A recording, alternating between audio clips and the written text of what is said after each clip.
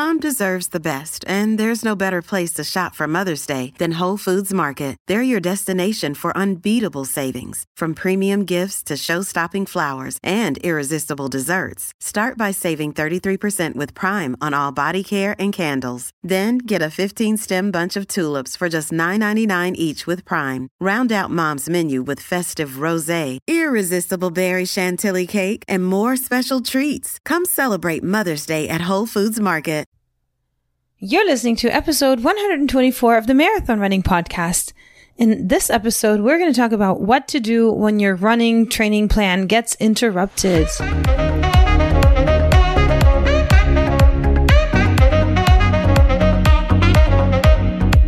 This is the Marathon Running Podcast by Letty and Ryan from We Got the Runs.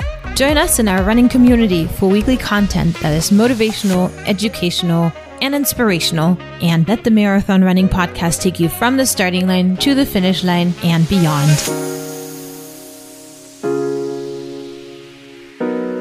Hey runners, and hey co-host Ryan, how is it going? That's a loaded question to ask this week. We have a lot of cleanup to do. So we're Ryan and Letty. We host a weekly marathon running podcast, and we happen to live in Fort Myers, which if you haven't heard about Fort Myers before, you might know about it now because our city has been on the news. Fort Myers Beach and Sanibel Island, and literally there was a Category 4 hurricane that went through our city. So basically we got how much? It was like 7-foot storm surge. Yeah, I don't know. I mean, our house, our land is supposed to be at 7 feet, but our house is at least a foot higher. So it must have been like an 8 to 9 foot storm surge. Everything was flooded all the way from our dock up to our house. There was a jet ski next to our pool cage, which, we know who the owners are, luckily, but those are heavy things that are hard to move. Yeah, I don't know how the jet ski's going to get out of here yet, but yeah, basically our house was like an island in the sea. That's crazy. And it's all salt water, So yeah, corrosion will happen eventually. But yeah. So what happened was we got hit our city got hit directly by a hurricane. We evacuated in the morning, drove over to the other coast of Florida, packed up my parents and my dog, unfortunately left behind the fish tank with a bubbler. That's a whole different story.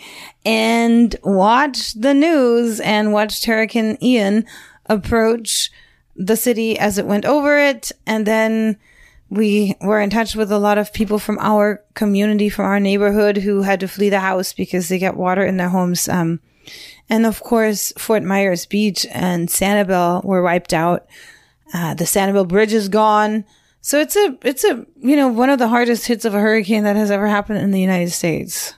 It was a very large storm. It was actually slightly smaller than Hurricane Irma, but Hurricane Irma hit far enough south that the majority of the havoc was created in the Everglades where there wasn't any people. And this one just hit slightly north, not even that much, but the winds were onshore for a long period of time, which pushed all this water up the Caloosahatchee River and over Fort Myers Beach and Sanibel, which were both like completely covered in water for a period of time. And the water just causes like immense amounts of damage. The wind did too, but the water mostly.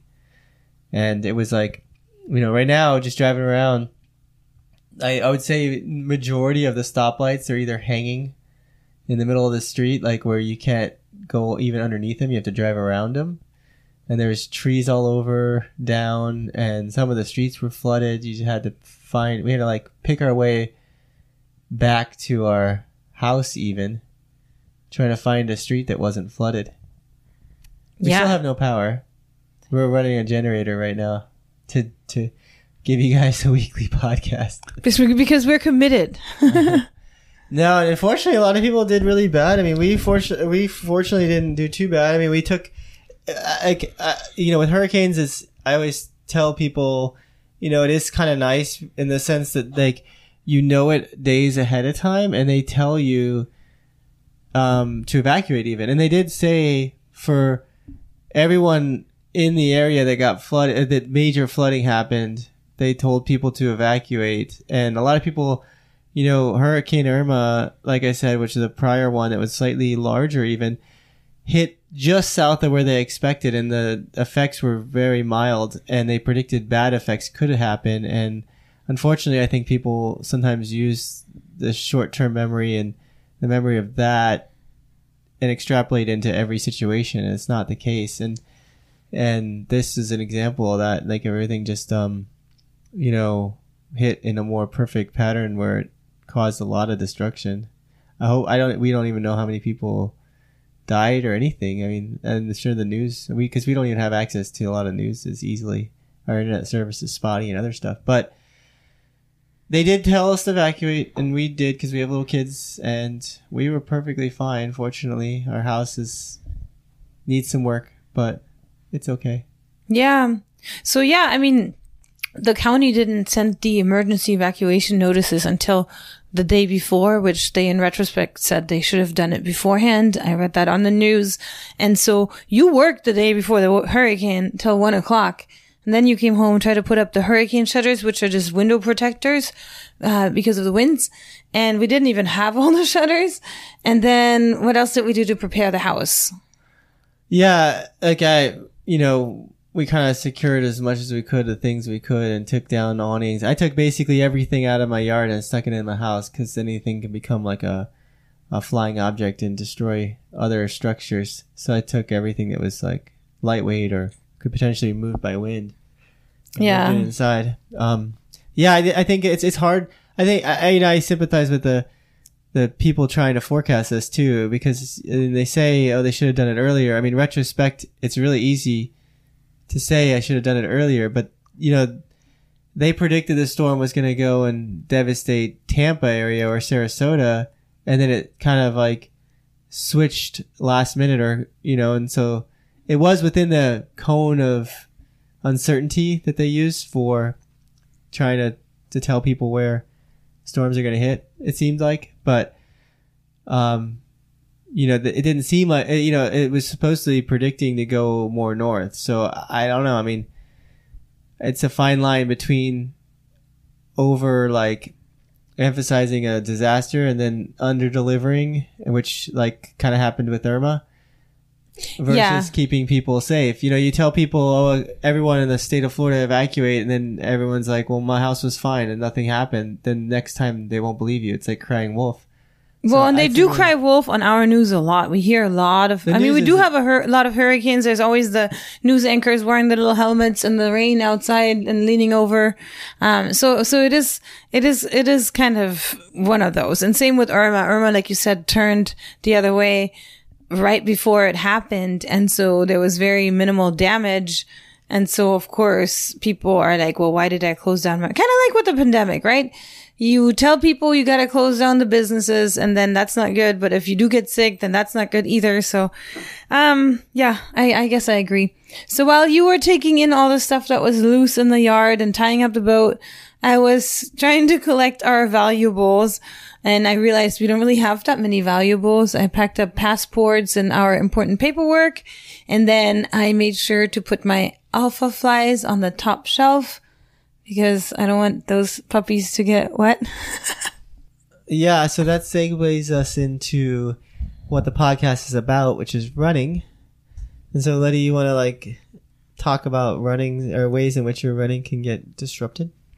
Yeah, so, we're in the middle of training for our fall and winter marathons, and then something like this happened. It could be a hurricane, which is not, I guess, as common, depending on where you live in the world, but also little running injuries or family emergencies. There's a lot of reasons why sometimes you really can't follow your training plan. For us right now with the hurricane, it's that there's a lot of debris in the streets. So that makes it super hard to run on the sidewalks, meaning you have to run in the streets. So normally the best time to run in the streets is in the morning. But since the power is out, now you also can't see. So that's one of the reasons how your running can get interrupted. Another reason is you have a bunch of stuff to fix and there is no other time. So we're just dealing with having to do stuff while we have daylight. So we don't have much time to spare. Also, if you don't have running water, it makes it hard to run. and then take a shower afterwards, which you probably want to do. But at the same time, you don't want to be all sweaty all day long. So for whatever reason, your running might get interrupted. Sometimes it is good to try to fit in time for that run, whether it be, say, with the hurricane, it can be a stressful situation, and having some normalcy is somewhat nice sometimes.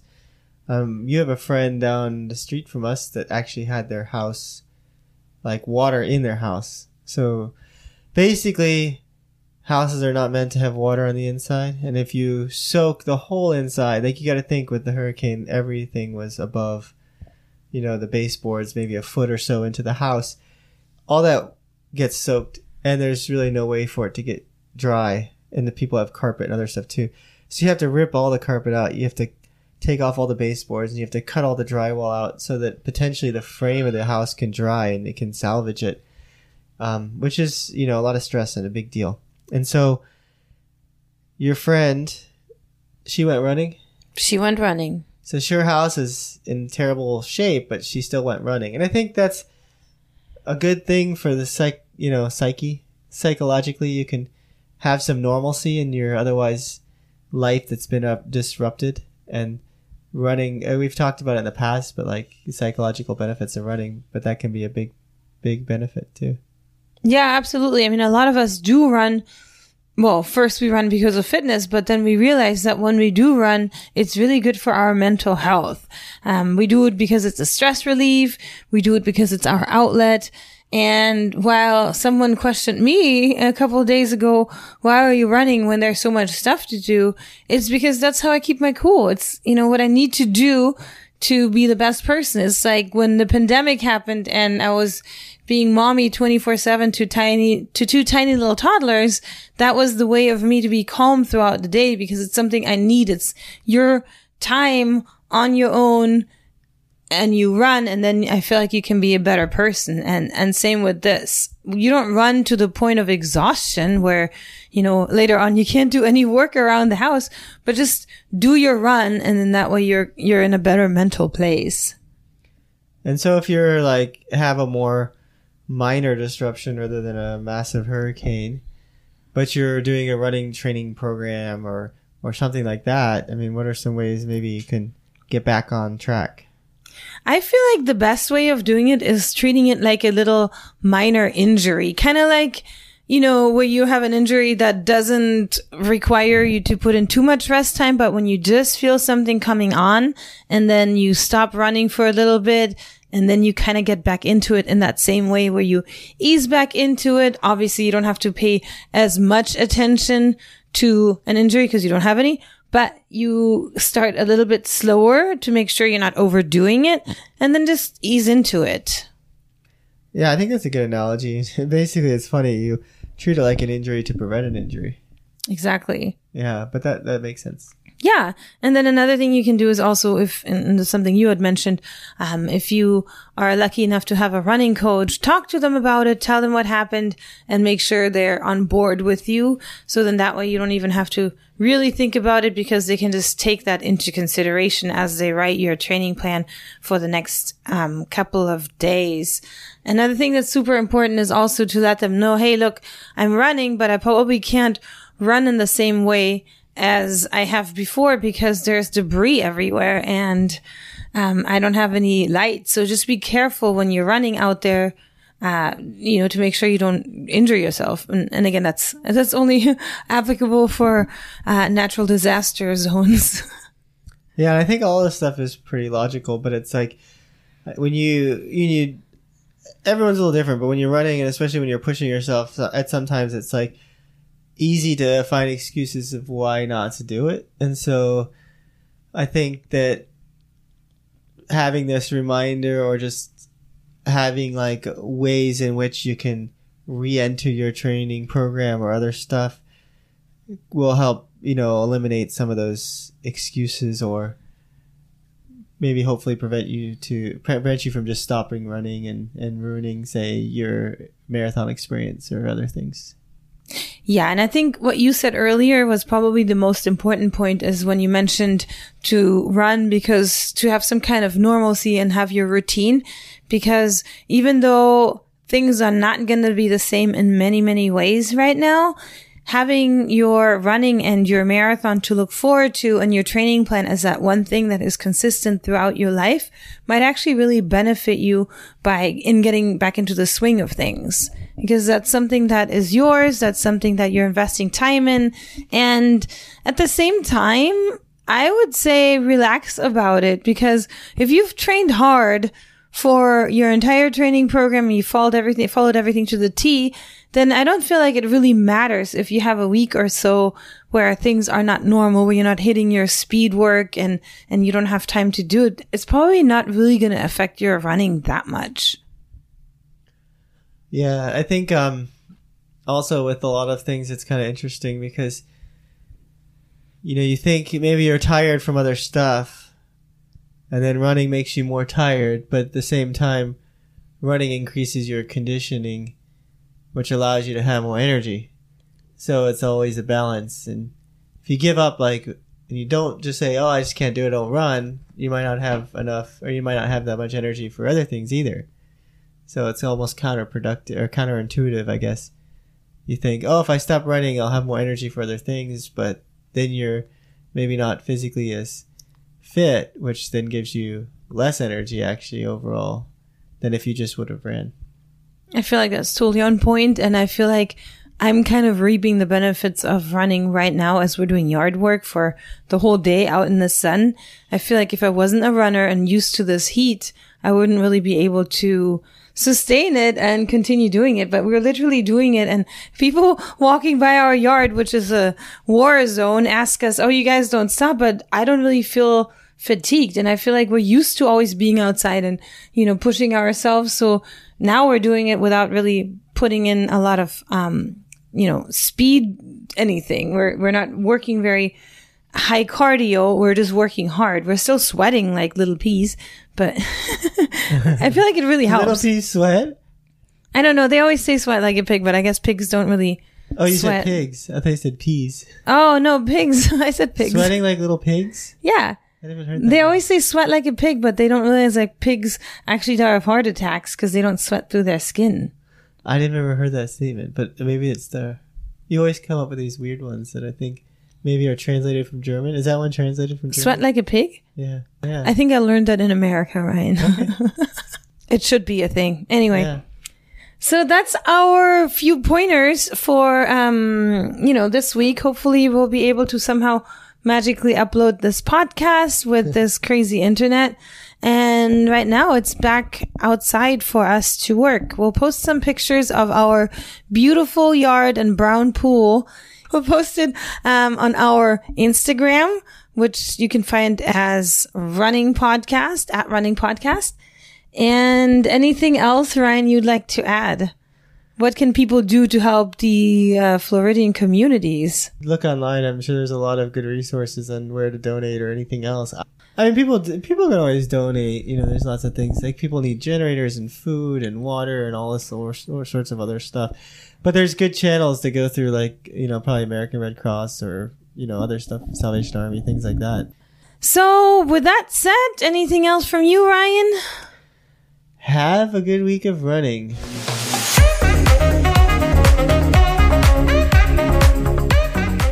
Thanks for tuning in. For more information, head to www.runningpodcast.us. And as always, have a great week of running.